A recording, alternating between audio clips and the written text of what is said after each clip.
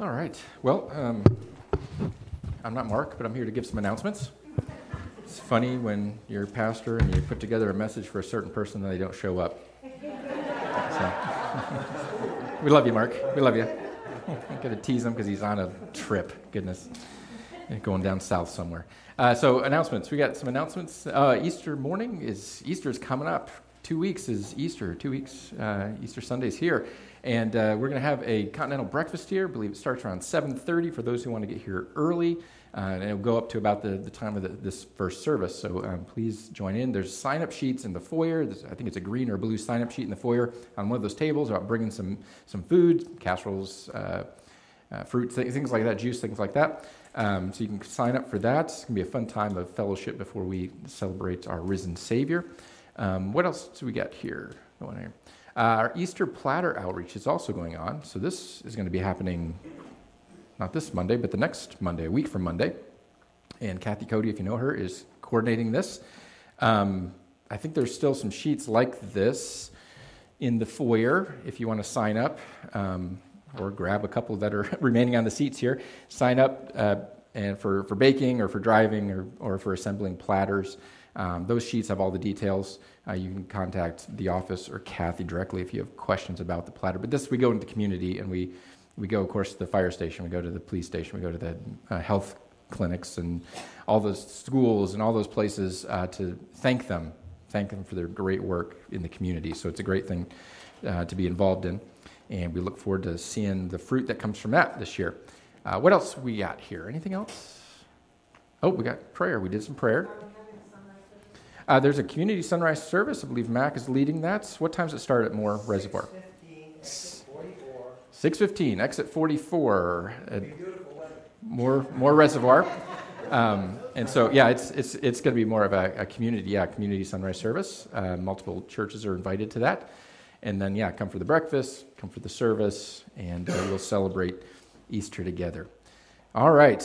Well, here we are. Also, I'll add, we're going to be doing communion together. So if you didn't get a little communion cup, please raise your hand, and we'll get one of our deacons or the guys to come and give those to you. So I want to make sure you have that for the service later on. We're going to be in Luke 16. We're going to be in Luke 16, verse 19. We're going to go to 31, end of the chapter in 16. This is a continuation of last week's sermon. Ran out of time. So if you're here, we had to cut that short because, the preacher just sometimes goes on and on. And wanted to give justice to this story and not just try to cram it in a couple minutes. And so I think the Lord was leading that, and it definitely deserves, this story that Jesus is going to take us through today deserves its own little break here as we join together. So Luke 16, we're going to be in verse 19. Yep, I hear pages rustling. The Bible's in front of you in the seats if you don't have a Bible. Like I said, this is a continuation because what we're doing is Jesus is talking to his disciples. As a refresher from last week, Jesus is talking to his disciples. We see this early on in 16. And he gives a story to his disciples about a manager of an estate and how this guy swindled his boss, his employer, but then Jesus praises him, and we see this whole story about using the gifts that God has given us better than the world uses them. So this he was looking towards the future, which is one of the points of that story. We need to look towards the future, our future. The world's future is not secure. Our future is secure, and we are looking towards that secure future. And so while we are looking towards that secure future, how much better are we able, with the wisdom and the guidance of God through the Holy Spirit, how much better are we able to actually steward the things of this world to point them to God, his glory, and his kingdom, versus someone who is looking out for his own survival in that manager? Well, Jesus is telling that story. And we saw last week, then, who also is listening in? Pharisees are listening in. And it says the Pharisees who are lovers of money. So when it comes to money, Jesus is telling a story about money, using money, being shrewd with money, using it well, looking for kingdom advancement, sharing it, being generous, all those things. And the Pharisees perk up their ears and say, wait. You're telling us we don't use this right? That's sort of, you're telling us that we're not doing this right. And he goes on and he starts talking to the Pharisees. And this is where we see Jesus adding this second story to his teaching here as he's talking about the Pharisees who, as a reminder, we saw last week, they claim they followed the law, they were following what God had said, and Jesus takes them through and says, well, you're actually twisting the law for your own benefit, for your own convenience. When you don't like something, you'll sort of twist it a little bit for you or your friends, so you're just using God's law to get ahead in this world. You are not stewarding what God has given you very well. And so that's where we pick up today, where we see in verse 14 again, the Pharisees were listening here. The Pharisees who were lovers of money were listening to all these things, not just listening, it says, and scoffing at him, ridiculing Jesus, making fun, poking at Jesus. Really, Jesus, this is what you're going to do? And again, the Pharisees, we saw this last week, the Pharisees claimed that their wealth was proof that they were righteous.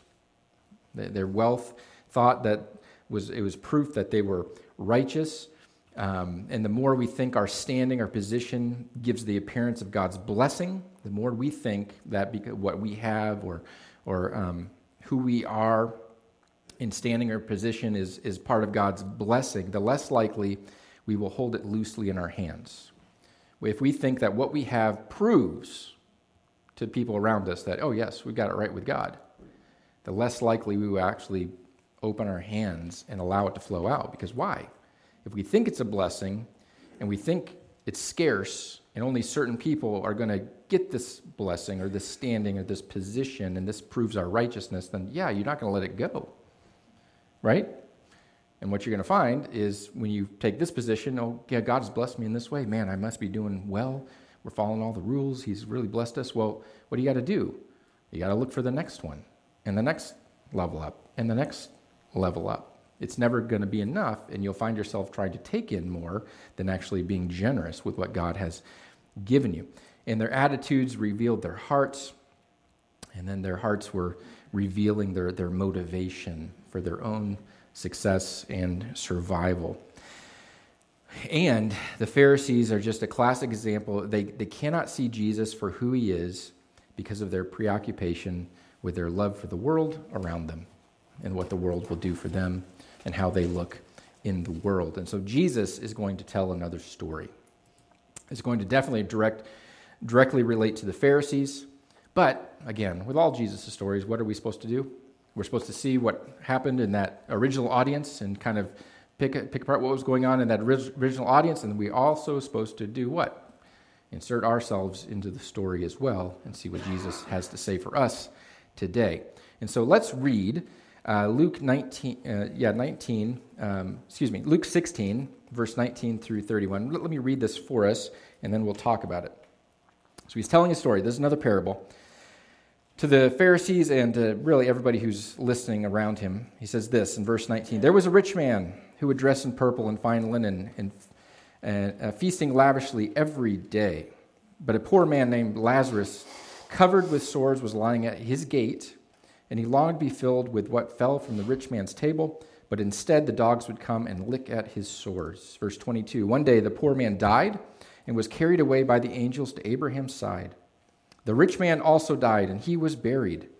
And being in torment in Hades, he looked up, saw Abraham a long way off, with Lazarus at his side. 24, he says, Father Abraham, he called, have mercy on me and send Lazarus to dip the tip of his finger in water and cool my tongue, because I am in agony in this flame. Verse 25, Son, Abraham said, remember that during your life you received your good things, just as Lazarus received bad things. But now he is comforted here, while you are in agony. Besides all this, a great chasm has been fixed between us and you, so that those who want to pass over from here to you cannot, neither can those from there cross over to us. Verse 27, Father, he said, then I beg you to send him to my father's house, because I have 5 brothers to warn them, so that they won't also come to this place of torment. But Abraham said, they have Moses and the prophets, they should listen to them. "No, Father Abraham," he said, "but if someone from the dead goes to them, they will repent." Verse 31, but he told them, "If they don't listen to Moses and the prophets, they will not be persuaded if someone rises from the dead." There's the story. There's the story. Rich man and Lazarus, the poor man Lazarus. And Jesus tells this story about two men on opposite ends of the social and economic ladder. These men could not be further apart on this ladder in their position in society. One man represents the top echelon. He's rich, we would call him filthy rich. Filthy rich. It describes he's wearing the purple clothes, fine linens, feasting lavishly every single day. Every meal that he has, the table is full. The table is full. And he's able to feast lavishly. And then we have Lazarus, the man who represents the lowest of the extreme poverty, the lowest of the low as you could get, sitting at his gates. For the rich man, think of all the TV shows that we see. Oh man, they've been going on forever, right? Lifestyles of the rich and famous. You see that, and you see Robin Leach go into those. This is old. Into those houses, right? And all the gold and all this huge, 10,000 square foot houses or more, all that kind of stuff. We've got so many shows that talk about wealth, and we just get to watch this and like, oh my goodness, what do we do? We sit there and say, man, wouldn't that be cool? Wouldn't that be great, right? We're sort of surrounded by this guy has his house featured on lifestyles of the rich and famous. This guy is the kind of guy who's probably driving around a Lamborghini through town, right? Takes up, 3 parking spots as he parks parallel in the horizontal, all that kind of stuff, because it's all my car, I can't get it dinged, all that kind of stuff. And so he shops at the finest places. He knows all the best people. He can go into a restaurant and say, I don't have reservations, but I'm here for my party of 3. Can we get a table? Oh, yes, sir. Let's get you right there to that table. Lazarus shows up and says, no, you know what? You wait out back. Right, you can't ever come in here. We know that you don't have money to buy the food. You go wait out back. Maybe there's some scraps that we can throw out the back when the cook's done with it. That's the difference. That's the difference of these men. No two men are farther apart in their life, in their experiences, in their outlook on life. And so we can put ourselves in the situation and say, what are those opposites of the spectrum today? Of course, you would have rich and poor. You would have that as an obvious spectrum. There's all sorts of ways that we can place ourselves into this position. Think of someone who's different than you, someone who's totally different than you. So I'm a guy who barely can make it to the gym, kind of thing. You can probably tell. So then you got an elite athlete on the other side, and this just huge chasm between who I am and who someone like that is, who can play professional ball. If a king's hearing the story, you got a king and the peons who serve under them, right? There's no interaction with these kind of people.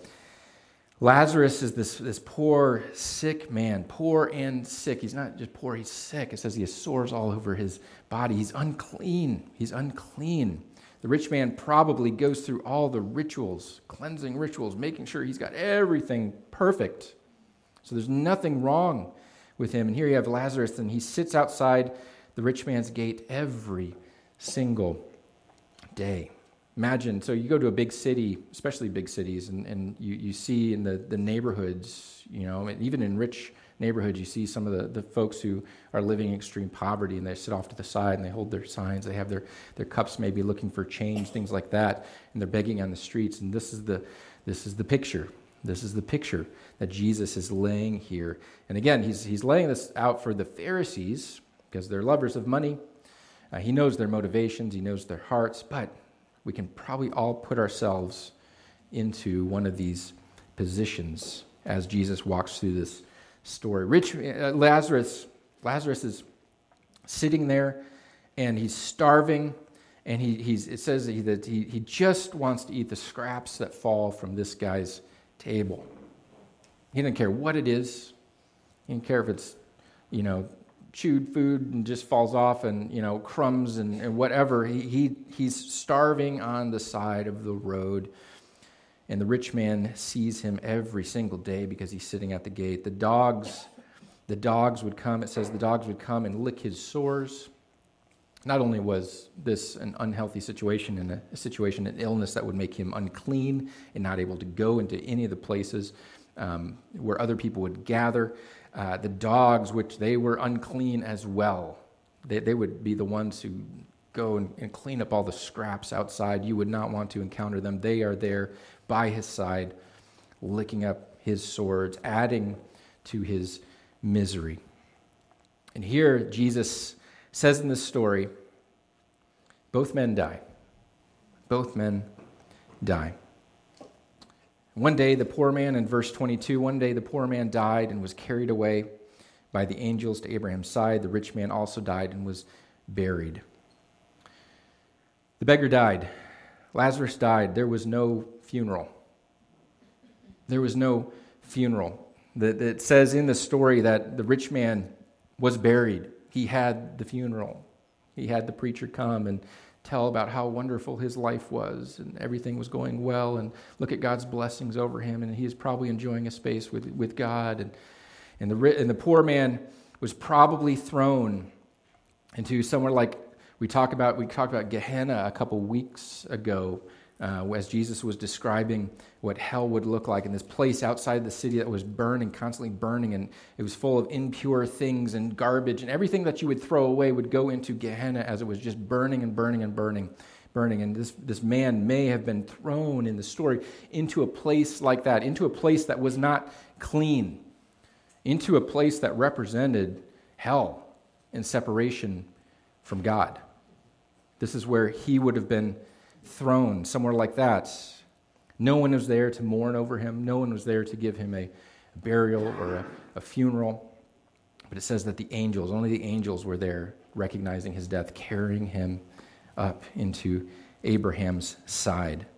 And again, the rich man did have the benefits, had the money, had the status, probably had a nice spot on the hill where, his family could say, oh, we got this spot, we've saved for this spot, he's invested in this spot, and now he gets to see the grandeur of the city, or he gets to see the hillside, or he's buried under his favorite tree, and he gets to enjoy that, all those things that we say, we talk about, all those kind of things. If you're an avid golfer, I want to be buried on the golf course on the ninth hole, and, all that kind of stuff where we have this view of we can take it with us.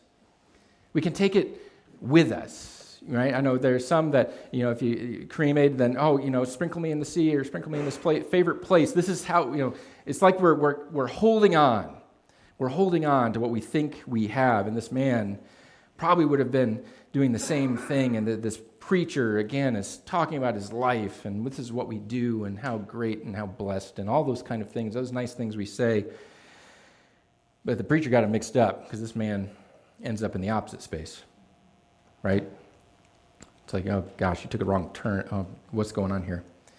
In verse 23, it says, the rich man, being in torment in Hades, he looked up and saw Abraham a long way off with Lazarus at his side.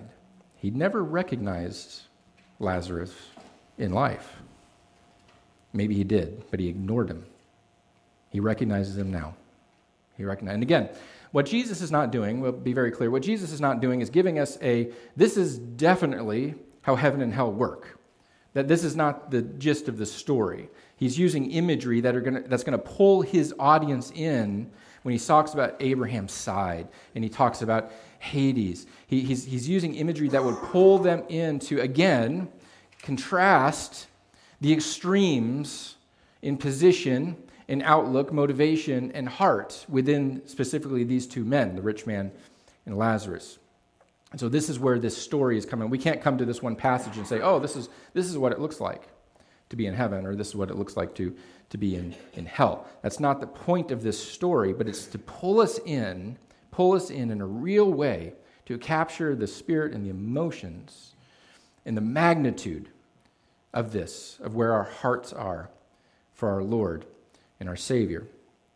The rich man did not go to Hades, we'd say hell, because he was rich. That's also not the point of the story. Because he had wealth didn't put him in that place. Because Lazarus had nothing, it didn't put him in that place. We can't say that, everybody who has any sort of money. Then you got to start thinking about, okay, what are the rules? What are the laws? How much is too much? I make this much, so it's obviously I'm good. So it's obvious that there's people who make more. They're the ones who are in trouble. And that's not where the story goes. That's not what the story is trying to do. Is socially and economically break down who's in and who's out. Again, Jesus goes to the heart. He's going to the heart. He knows where the Pharisees are. They're lovers of this. If we're not careful, then we fall in the trap of, okay, what do we love and what do we position before God ourselves? What trap can we fall in? We see, Abraham was a wealthy man. He's in paradise. Lazarus goes to his side in this story. Money, and relating back to the story we saw last week, money can help send other people to heaven if we're using our resource to promote the gospel, to preach the gospel, to reach those who are lost in our communities. Or it can send people to hell, in the case of this rich man who thought he had it all together. And this was his God. It could be used for our power, or it could be used for God's power and God's kingdom. And here we see these two men end up in totally different spaces. They were in totally different spaces in life. They end up in totally different spaces in death. And Jesus, Luke records Jesus for the rich man. In verse 23, he says, "And being tormented in Hades." Tormented in Hades. Well, in the Old Testament, you see a lot of talk about Sheol, that place when you go to die where you're waiting for judgment. Well, I think it's interesting that Jesus uses the word Hades here, because what is Hades? If you've studied any sort of Greek mythology, Roman mythology, that's the term they would use. It's almost like Jesus is saying, hey, you think you're better than other people, you think you're right because you're God's people versus a Gentile, but Hades was the Gentile name. You're ending up in that space where you thought was reserved for all those bad people. And he says Abraham's side, which we would kind of look at the picture of heaven, where Lazarus goes. Abraham's side, we don't think that when we get to heaven, Abraham's there. He's got to be a big dude, right, with a big robe, to gather all the millions of people who have come to Christ. That's not, but Abraham's side, what did it mean? It meant a place of God's promise for his people, right? Abraham was their father, Abraham.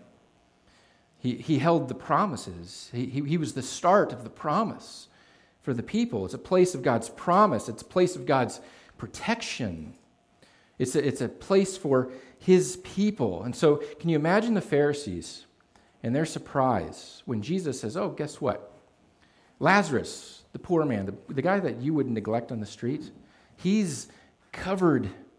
He's in the side, sitting side by side with Abraham, with all of those promises and protections that you've been waiting for all your life as God's people. And that rich man, that Gentile place that they talk about where people go when they die and wait for the judgment? Imagine the Pharisees. Just trying to wrap their mind around that.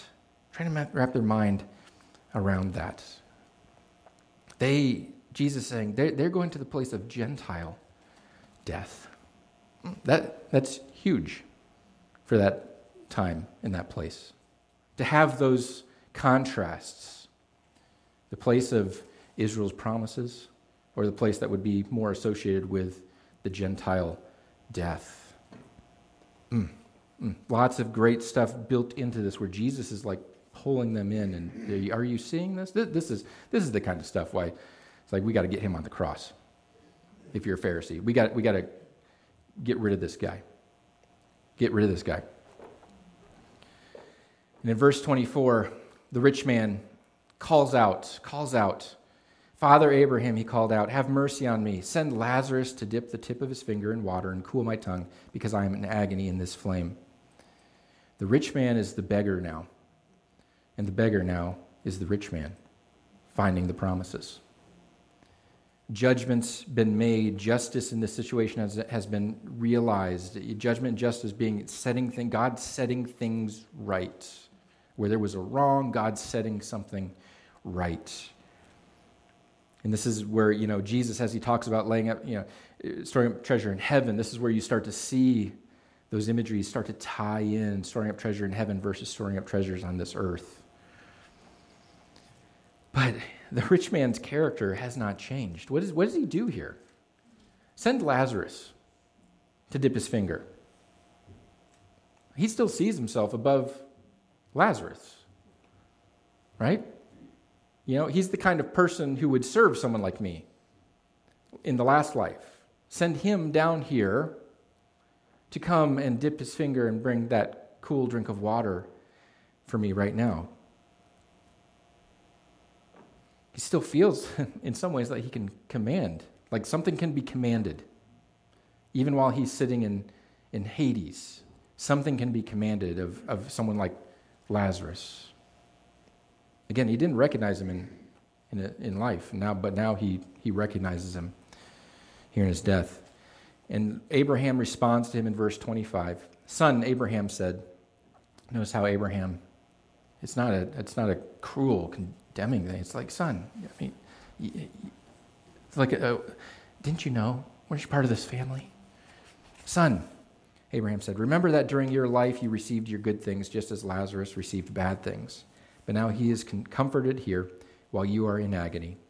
Besides all this, a great chasm has been fixed between us and you, so that those who want to pass over from here to you cannot, neither can those from there cross over to us. Abraham says, your request is not possible. First, it's improper, and it's impossible. It's improper because it would be contrary to justice, where God is, again, making things right, bringing justice to this world. He's saying, during your lifetime, he's basically saying, during your lifetime, you received good things. That is, those things you considered good, those things that you thought were good. You took them in. You filled your life with them. You saturated your life with that. The fine clothing, the dinners, the good cars, all these things that sort of got in the way of you seeing the future here. They were your priorities.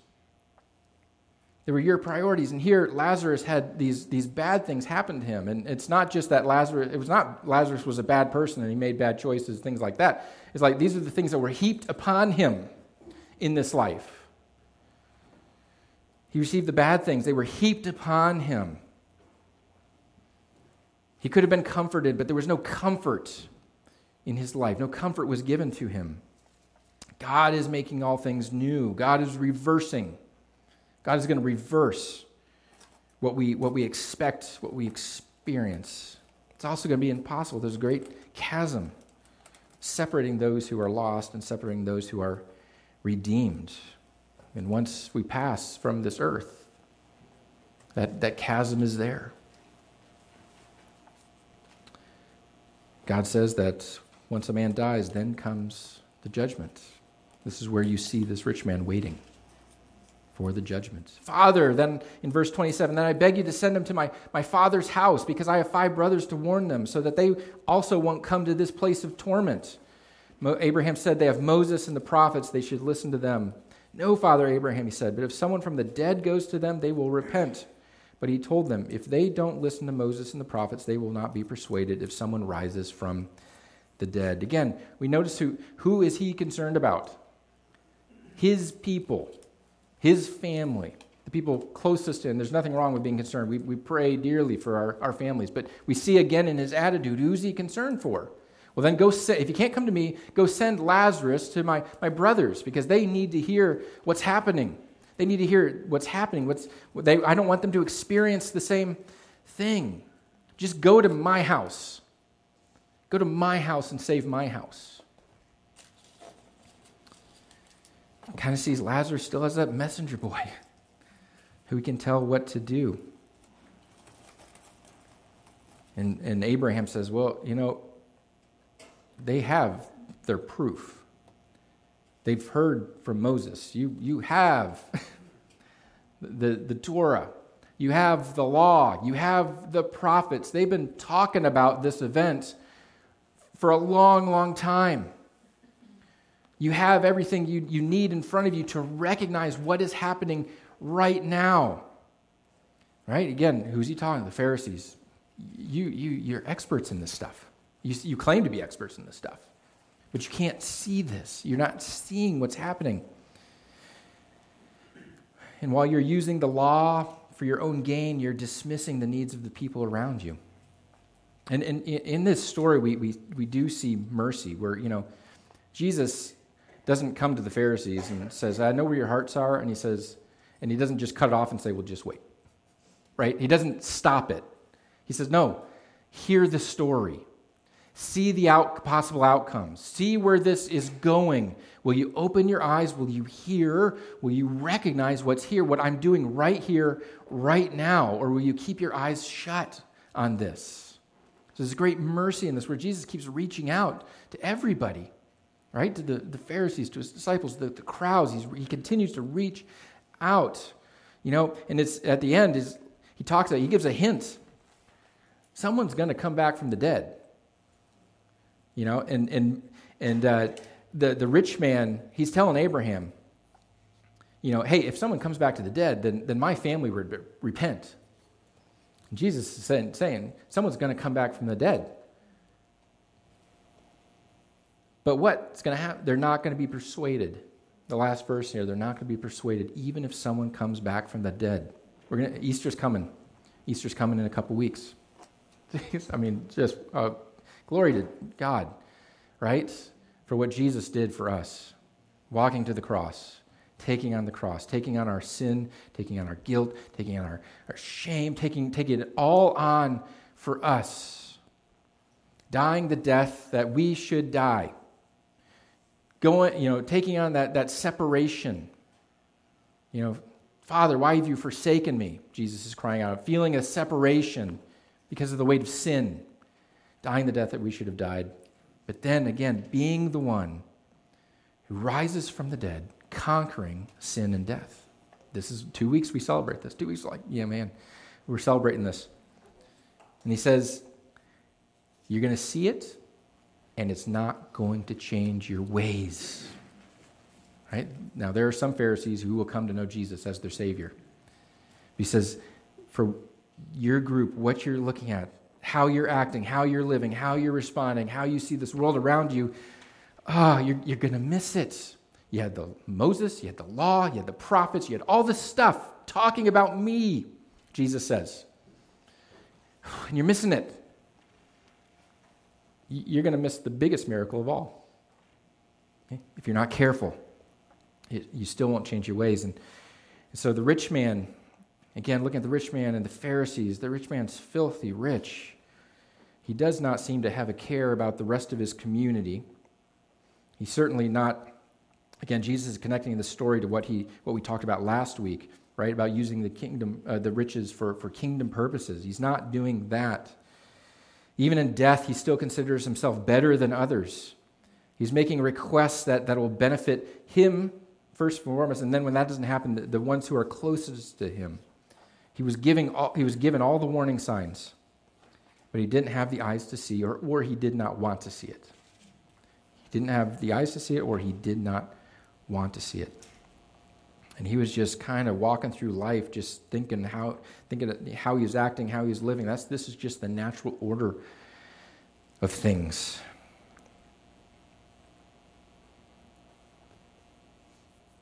For the Pharisees, this is almost like a Christmas carol for them.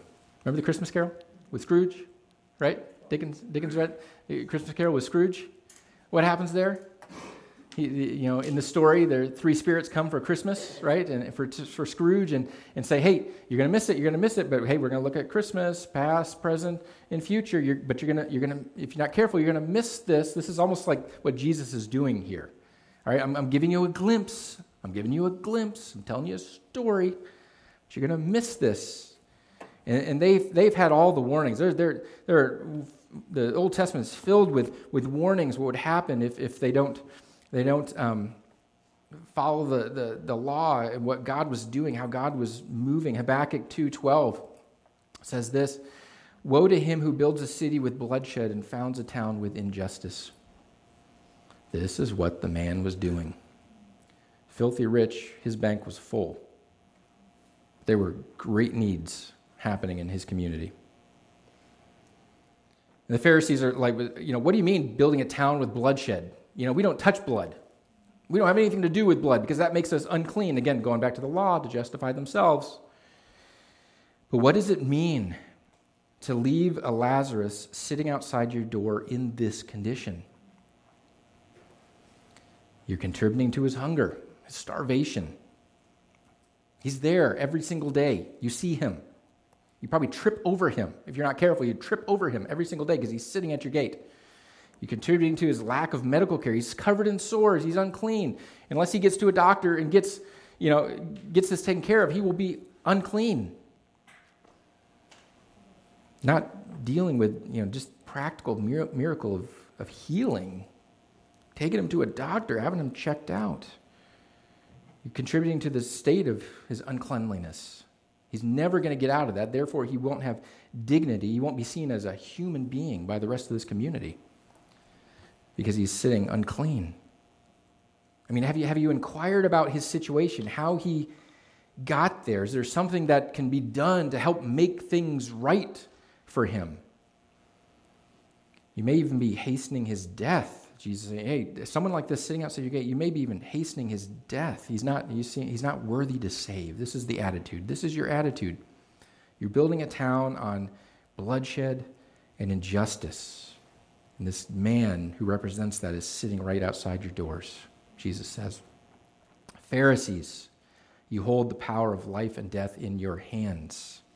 We talked about stealing last week. Pharisees, you're stealing from your brother Lazarus. But wait, I earned this money. I worked hard. I got all this stuff. I'm doing well. I'm providing for myself. I'm getting ahead. I'm doing what I can to get ahead in this world.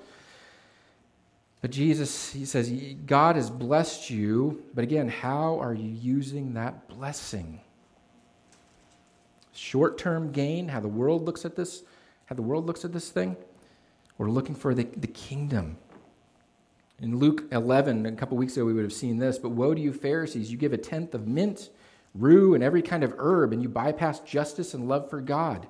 These things you should have done without neglecting the others, other people, community around you. Can you imagine having so much money in this time of day where food was scarce for a lot of people? You may not have had 3 meals a day. A lot of people may not have had 3 meals a day.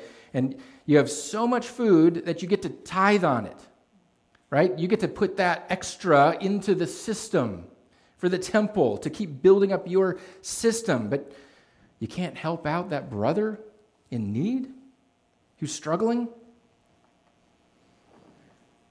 And Lazarus sitting outside the rich man's gate, this is not an insignificant point. God is saying, hey, this man has been placed here for a purpose. You are in the perfect position to care for this man's needs. He sits outside of your house, but you never considered even taking him in. This is how the world works. But having a kingdom mindset is different. Sacrifice is greater than power in the kingdom. A mindset of generosity is greater than hoarding when it comes to God's kingdom. Because what has God done? God has mercifully, generously given towards each and every one of us. Primarily through Christ on the cross. So that we would not be in this position that the rich man was in, ultimately. And Christ's church should be the most joyful in seeing the needs of others met because we've been given a glimpse at the riches that God possesses and the promises that he has made for all of us. Abraham says, hey, they have Moses and the prophets, they have the scriptures, they should listen to them. But they didn't recognize the truth.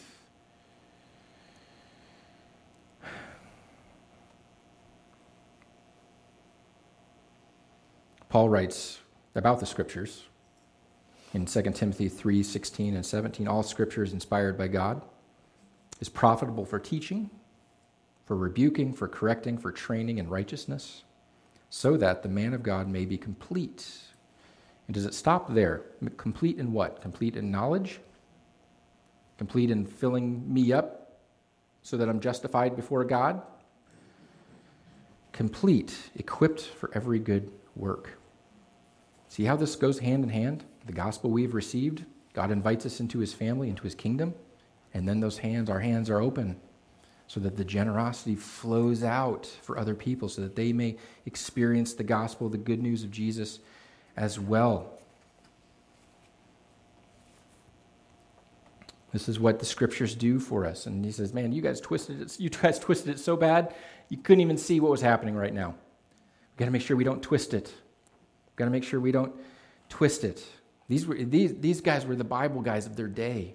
We've got to make sure we don't miss it like that. I got to keep moving on because we got to do some communion here too and celebrate what the Lord has done for us. Goodness, this could be 3 weeks of stuff, but we're not going to do that.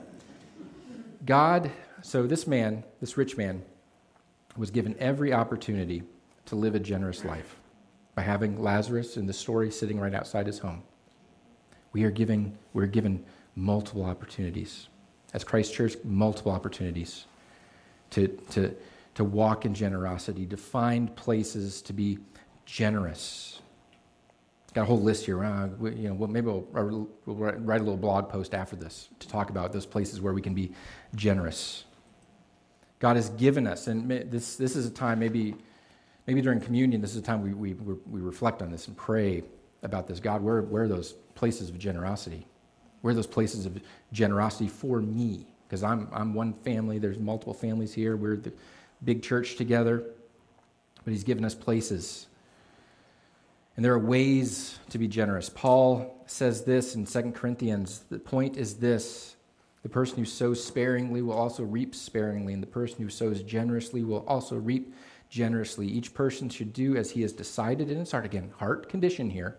Heart condition. Not reluctantly or out of compulsion. Not because of rules, not because of regulations, not because someone guilted you into this. Where is your heart? Where is your heart with this? Since God loves a cheerful giver, and God is able to make every grace overflow to you, so God is going to overflow his grace to you, so that in every way, always having everything you need, you may excel in every good work. Do we see again? There's this hand in hand. God's grace, God's generosity, God's life, God's love comes to you. Every good work. Something that's come to us, something that pours out and flows out of us as Christ Church. God has given us places to be generous, and God has given us ways to practice generosity. Time, talent, resources, money, all those kind of things God has allowed us to have. And some have more time, maybe less money. Some have more money, maybe less time. But God creates this church here where we work together to do this. To help one another recognize. And we contrast the story that Jesus told about the rich man and Lazarus here, about how the Pharisees were looking at life. Contrast that with what the early Christians did. And we'll end with this. What the early Christians did as they took Jesus' message seriously. They took Jesus' message seriously. They took it to heart. Transformed their hearts. And this was the result. You see in Acts 17:6, this was the result.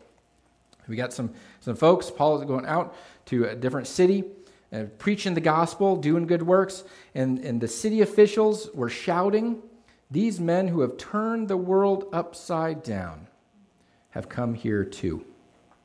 Now, they were a little bit afraid because they saw what it meant to have the world turned upside down for God's kingdom. But that phrase, "these men have turned the world upside down," is the community around us saying something similar about Christ's Church? Do they say, "Oh my word, FPC, Faith Bible Church, they are starting to turn things upside down"? Or are we hidden in the shadows?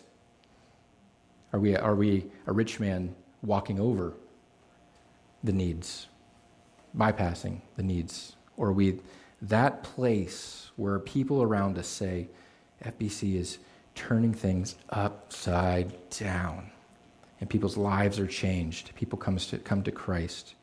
We're going to do communion together. We're going to celebrate the Lord's Supper together. Again, we know as believers, we know what this is a picture of Christ's sacrifice for us, his broken body, the blood that was shed, and we every time we do communion, we align ourselves with that. When we take communion, we're not just recognizing, and this is not just a recognition, oh, something happened, Christ did something for me. This is an alignment with Christ. When I take this is an alignment. I am aligning myself, putting myself in following Christ's example. When it talks about sacrifice and looking for the kingdom, doing kingdom work, this is not just about a past event that we look back on and say, wasn't that wonderful? Wasn't that wonderful? Isn't it glorious that Jesus died for me? This is us aligning ourselves with Christ. So as we take this communion, I want us to reflect a little bit. And I'm not going to call us to take it all at once.